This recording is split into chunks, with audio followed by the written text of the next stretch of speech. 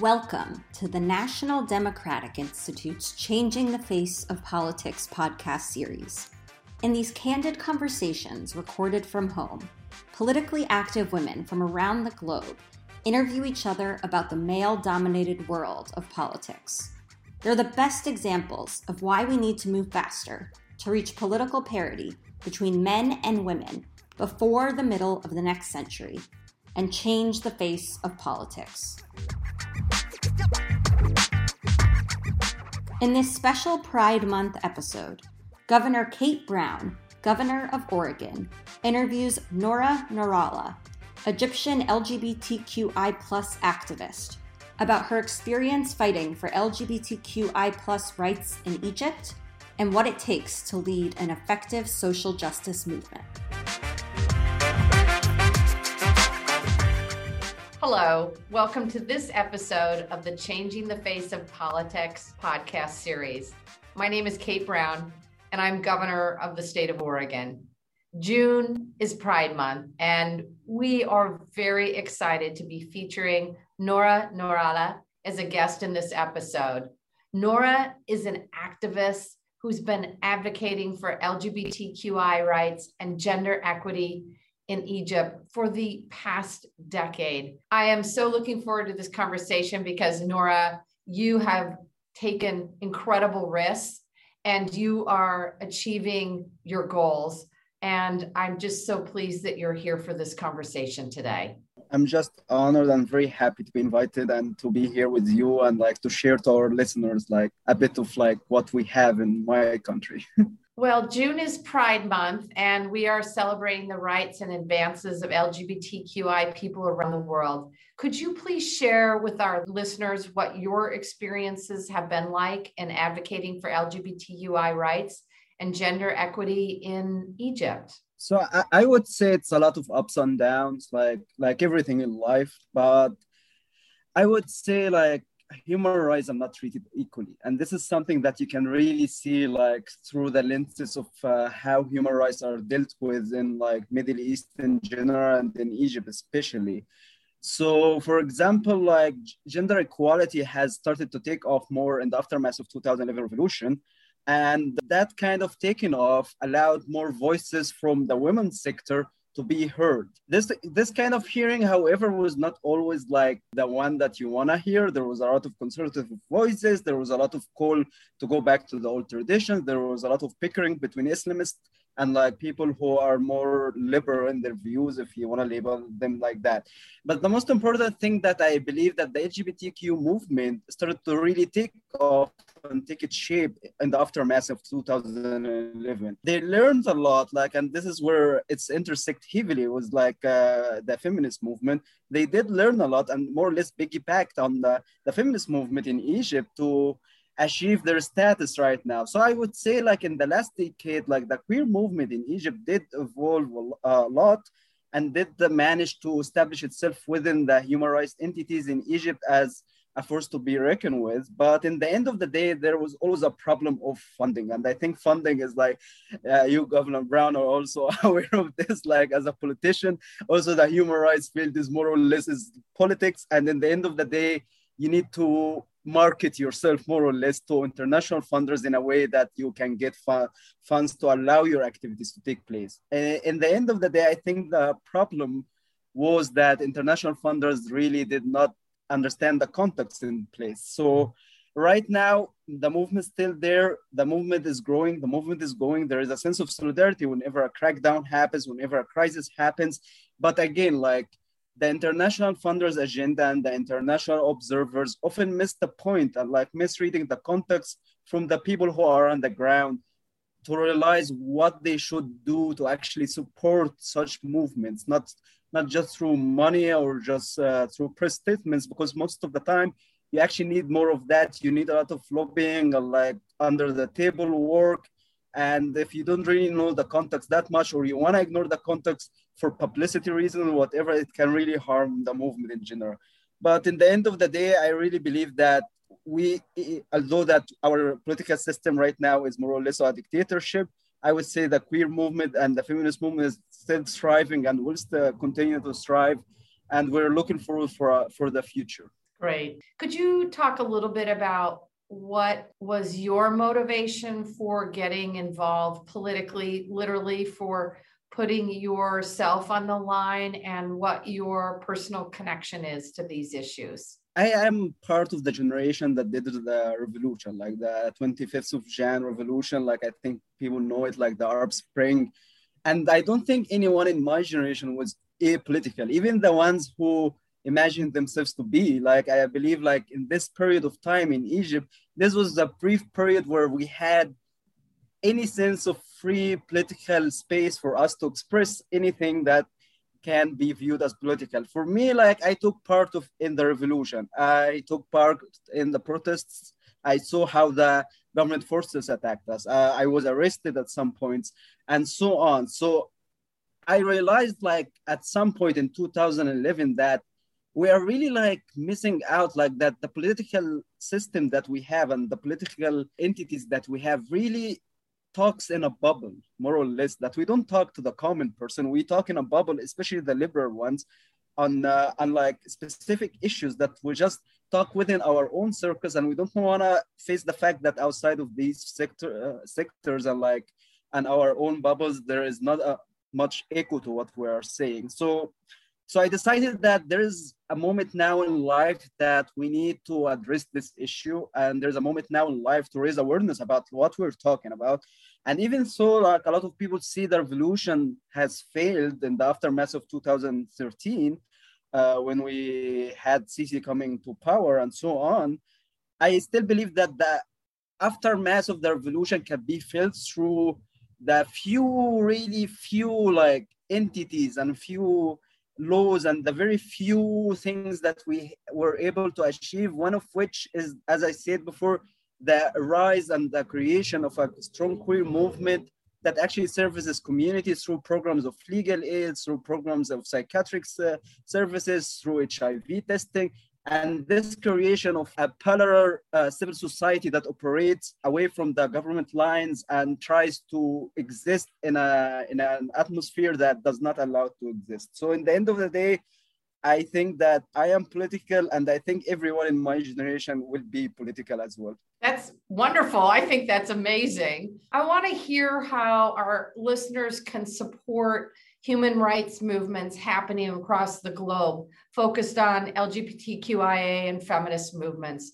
What can those of us who are living in privileged democratic countries, what can we do to support movements like this in countries like Egypt? I would say, first of all, please, before you think of supporting anything, please do your research. Go out of your way. Read from local NGOs in these countries. Read reports on these countries. Know what is the context in these countries. What is acceptable to do in these countries? Like, how can you actually help them? Sometimes people think that publicity and media campaigns can help, but like, in a lot of times in a dictatorship, that just make them more stubborn, or like can actually do more harm than use. And sometimes people get like tricked into like these, we call them gongos. Gongos is like a governmental NGO that we have them in Egypt, a lot of them, that they are governmental NGO, basically exist just to serve the agenda of the government, to wash all of their wrongdoings and like present themselves as this government is doing a lot for its people, is doing a lot to advancement of human rights.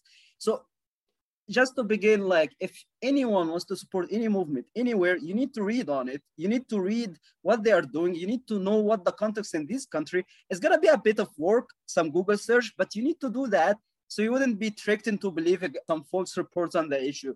So you wouldn't do some media campaign that actually harms the population in the country. So you wouldn't donate even for individuals who claim to be activists while they wish to serve their own personal agenda. So there's a lot of parallels here, and like people need to understand that like without a context, you're just like not doing enough for the country. And even if you're doing it out of a good heart or a good will, if you just choose to be like quote unquote lazy and just pick the first thing that you saw on the internet, that's on you here, that you did fail to provide your support that you wish to support these movements and these human rights, because you did not take enough time for yourself and for the movement to read about the context and read about the country you wish to support. Thank you. I want to hear from your perspective why you think it's important to have more women and girls engaged in politics and activism.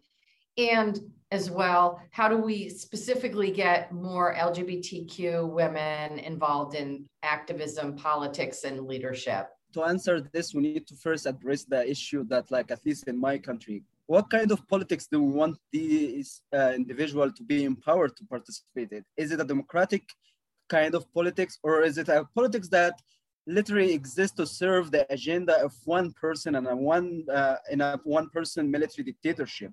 Because in the end of the day, like, it's important to empower women, to empower queer people, to empower trans women, to empower everyone to participate in politics. But if you don't have the atmosphere of politics, if you don't have the basis of democratic institutes, and you don't have the basis of safeguards to protect these people of who wish to have more of a political participation, you're just sending them into a battlefield in World War I and expecting them to survive. And that's not the way that it should be done. We should first look how some countries participating in politics will either mean that you sell your beliefs and just work with the government and do whatever they want, or be prosecuted and risk your own life and the lives of the ones you love for that. So it's not about empowering a group of people. It's about establishing a system that actually allows these people to be empowered out of their free will and not being forced on doing whatever the government wants to do. So without democratic institutions and without a basis to this kind of free political atmosphere, I would say the empowerment will fall short. From your perspective, do you think there's a difference in the way women and men lead and engage with others, or is it similar? Well, I think politicians more or less like work in the same manner. Like, I don't like the gender stereotype of like women being more soft and like being more kind and being more smart because like they listen, and like men being more of like a macho man who will just do what they want. That can be true in some aspects. I'm not denying that. But in the end of the day, like as a gender activist who call for the abolishing of gender rules in the society, I cannot agree that like I would vote for a woman just because she's a woman. I can't agree that a woman would do something different just because she's a woman. Like this godly right to rule because of womanhood, I do not believe in. I believe that both of them can work and can serve their communities. But in the end of the day, I believe men have the worst reputation because if you look to the history, most of the rulers were men, and most of these rulers came from a military background. And the military background means that they will be very authoritarian and dictatorship in their style of rule. And that's, I believe, why there's this myth that like a woman can do things better in politics than a man. In the end of the day, a politician have an agenda, a politician have advisor, a politician have a system surrounding them, a support system. And if they follow the support system and do what the people want, they will be successful, no matter what gender they are. If they are totally empowered to be successful, right, and achieve and thrive, whether it's economically or socially or culturally. Could you talk a little bit? I'm assuming that your life as an activist puts you in the public eye, and certainly there might be some surprising things that come as a result of that. What have been the pluses? What have been the minuses? And then I'll ask you about lessons learned. I would say like the public eye makes you turn into either a diplomat or a politician or a businessman. Like either like you always like when you get into the public eye, like you turn into like something of like a story, more of an activist, because then you have to do things a certain way. You can't really like meet, if you're an activist representing a group and then you meet like the funder that funding you can't really tell them that, yeah, your agenda is bad, like you shouldn't do that. Like, no, you will have to basically just shut it in and just say yes, thank you a lot, you're doing great. And the same way like you do advocacy is the same way I believe you do politics, because advocacy is just politics, but framed in a way that makes you feel good about yourself, because you're a human rights advocate, so you're not a politician, so you're doing things better for the world. So but basically advocacy is just like you have an idea, have a product, and you're selling it to the person in front of you. Whether it's like a politician, whether it's a diplomat, whether it's an investor, you just do that. So being in the public eye basically turns you into this representative of your group, and means that every step you take is like you're accountable for. The worst thing that comes out of this is the rise of what I call like this weird cancel culture, or like the people that just waiting for your mistakes so you would be canceled. I don't know this, like I noticed it in the US, to be honest. Like luckily we don't have it yet. We kind of have it in Egypt, that people like would criticize you even if there is nothing to criticize, just because they do not like what you want to say, or they think that you're too forward, you're too direct. And like in the end of the day, they want you to be within the line of the group, of the line of the community, of the line of the NGO that you're working for. And this is something, unfortunately, that I don't like to do, and I don't know how to do. So I am always direct and always honest about my opinions. So in the end of the day, I think my honesty and directness, I think, is very effective. So in the end of the day, you just need to find a balance between like being a diplomat and being an activist. Very well said. And yes, we do have a bit of a cancel culture here in the United States, I would say. And myself, as an elected official, I get concerned about saying something through a press conference that sounds stupid or is wrong, and just getting beat up about that. And that's really, really challenging. And I think what people want to hear, at least in the United States, is that their leaders are authentic, that they're passionate about the work that they do, and that they're trying to do the right thing, right? Yes, and also there is ignoring to the human factor, that like we're as human, like we're not perfect. Like I might say something by mistake one time, like, but like this crucifixion and like this like let's go and hunt the person for saying whatever, like really ignoring the fact that we are humans. And like if it was not intentional, I believe that like a lot of things can be taken out of context, and like the being cautious really can harm like the statements that you want to present to a group of people in the end, because you're gonna be too cautious and then the message might get lost. So we have over the last year been facing challenges with the COVID-19 pandemic, and I'm curious whether this crisis has influenced or changed your political or strategic viewpoints at all? And has it changed the way you interact with others because of social distancing caused by the virus? So I think the most remarkable thing that I learned out of COVID, that there was a lot of reports about countries using emergency laws to limit rise. And I was like, oh, wow, we have been in emergency law for 53 years now. Like, no one talks about that. So life is unfair. So I learned to share my experience living under the emergency law with my counterparts, who now view these laws as restrictive, which is ironic. Like from my side in Egypt, for example, I did not feel any change apart from 1 month's curfew that we had, and that's it. Like I didn't feel any change in any tone that the government used. They did prosecute some doctors for saying some stuff they didn't want to say, but they did the same style like they used it before. So it's not like COVID came with its own political change in the country, or like prosecution change or undermined human rights in any remarkable way. But for me personally, I think the most remarkable thing that because the Egyptian police usually targets LGBT individuals from the streets and they arrest them from the streets, the numbers went down because there is no one on the street. And then like that was the most ironic part, that because there is no one on the street, the numbers went down because there is no one to arrest. And that's like was something very, very ironic for me, that COVID brought that upon us, that like our numbers of arrests went down. Of course, it opened a whole new challenges that none of us saw, is the fact that a lot of people live with their families, and their families are abusive and like and really homophobic and transphobic and so on.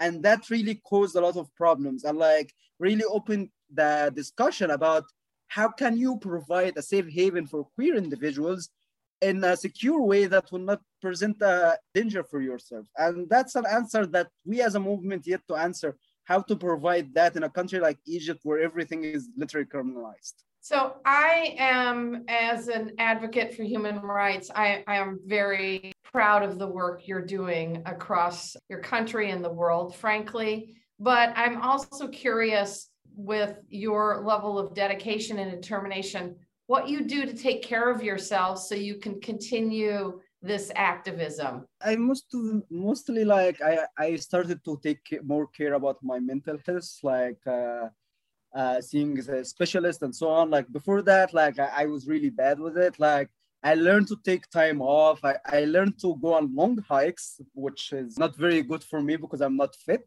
I learned to listen to poetry and like write about philosophy and like be intellectual of sort. I don't know, like stuff like that. So I just learned to find a way to write things off of my chest and my head and just try to find this balance between like serving a community and like feeling like emotionally connected to this community and feeling emotionally harmed when someone is harmed, and between myself and like try to create a sort of a barrier between like being too involved, because too involved in this line of work will mean that you will have a heartbreak every 5 minutes. That's not sustainable, and I do not think anyone should go through a heartbreak every 5 minutes. So in the end of the day, I believe that every person in my position, or like every person who advocates for human rights in a dangerous situation, should learn to have a barrier. It doesn't make you less of a good person, doesn't make you less of a good human rights advocate or an activist. It doesn't mean you don't care. It just means that you know what is good for you and you're working on that. Okay. Our next question is about gender equality, inclusion, and democracy, how they all work together in your mind and in your country. I think like the gender equality and inclusion and democracy, like this, I will give the same answer for democracy. The lack of democratic institutions means that this does not exist. But I would like to point out this unique initiatives. It's not even NGOs created by leader in the different sectors. Like we have an initiative was called Your Honor Sitting the Bench. It was about enabling women to get into the judiciary and getting into the judicial sector. And they have been advocating for the past 10 years. And finally, there was a decision just like last week to allow women to receive this position in October. So inclusion, gender equality, like does not come out of like the same political process that you would think of in a democratic society or in the Western world. It comes from these individual initiatives. That's one example. Another example is a revival of the Me Too campaign that led to a new law against harassment in the country last year, and like led to a prosecution of a very well-known harasser and even a rapist. But in the end of the day, like these things only happens because your government allows it to happen. So the government have a very clear agenda to, they call it Egypt 2030, to achieve gender equality and like to achieve like judicial representation and so on. So they want, if you're gonna work on achieving what they want, they will allow it. If you want anything that they do not want, they will not allow it. And this is the line that like people working in Egypt have to work on. That how over the line can I go before the government decide to come after me and like prosecute me and so on? And how is the government actually using gender equality to again wash its wrongdoings and its human rights abuses by like promoting itself as this reformers of like women rights, and like we have a female genital mutilation law, and like we have anti-harasser law, like now we have women judges. Like look at us, we are like doing great, but in the end of the day they are doing that just to serve their agenda, just to make themselves look good, not to provide the country with a true gender equality based on like the equality between all humans regardless of whatever they are. And that's the key here, that whatever advancement of gender equality you will have in a dictatorship, it's a government sanction one, and it's just meeting the agenda of the government. That is really unfortunate. We have certainly made good strides in this country in terms of gender equity and LGBTQ equality, much more work to be done. We are grappling with, in the United States, post-pandemic, the ugly impacts of racism. The pandemic really ripped the Band-Aid off the wound that is racism in this country, in this United States.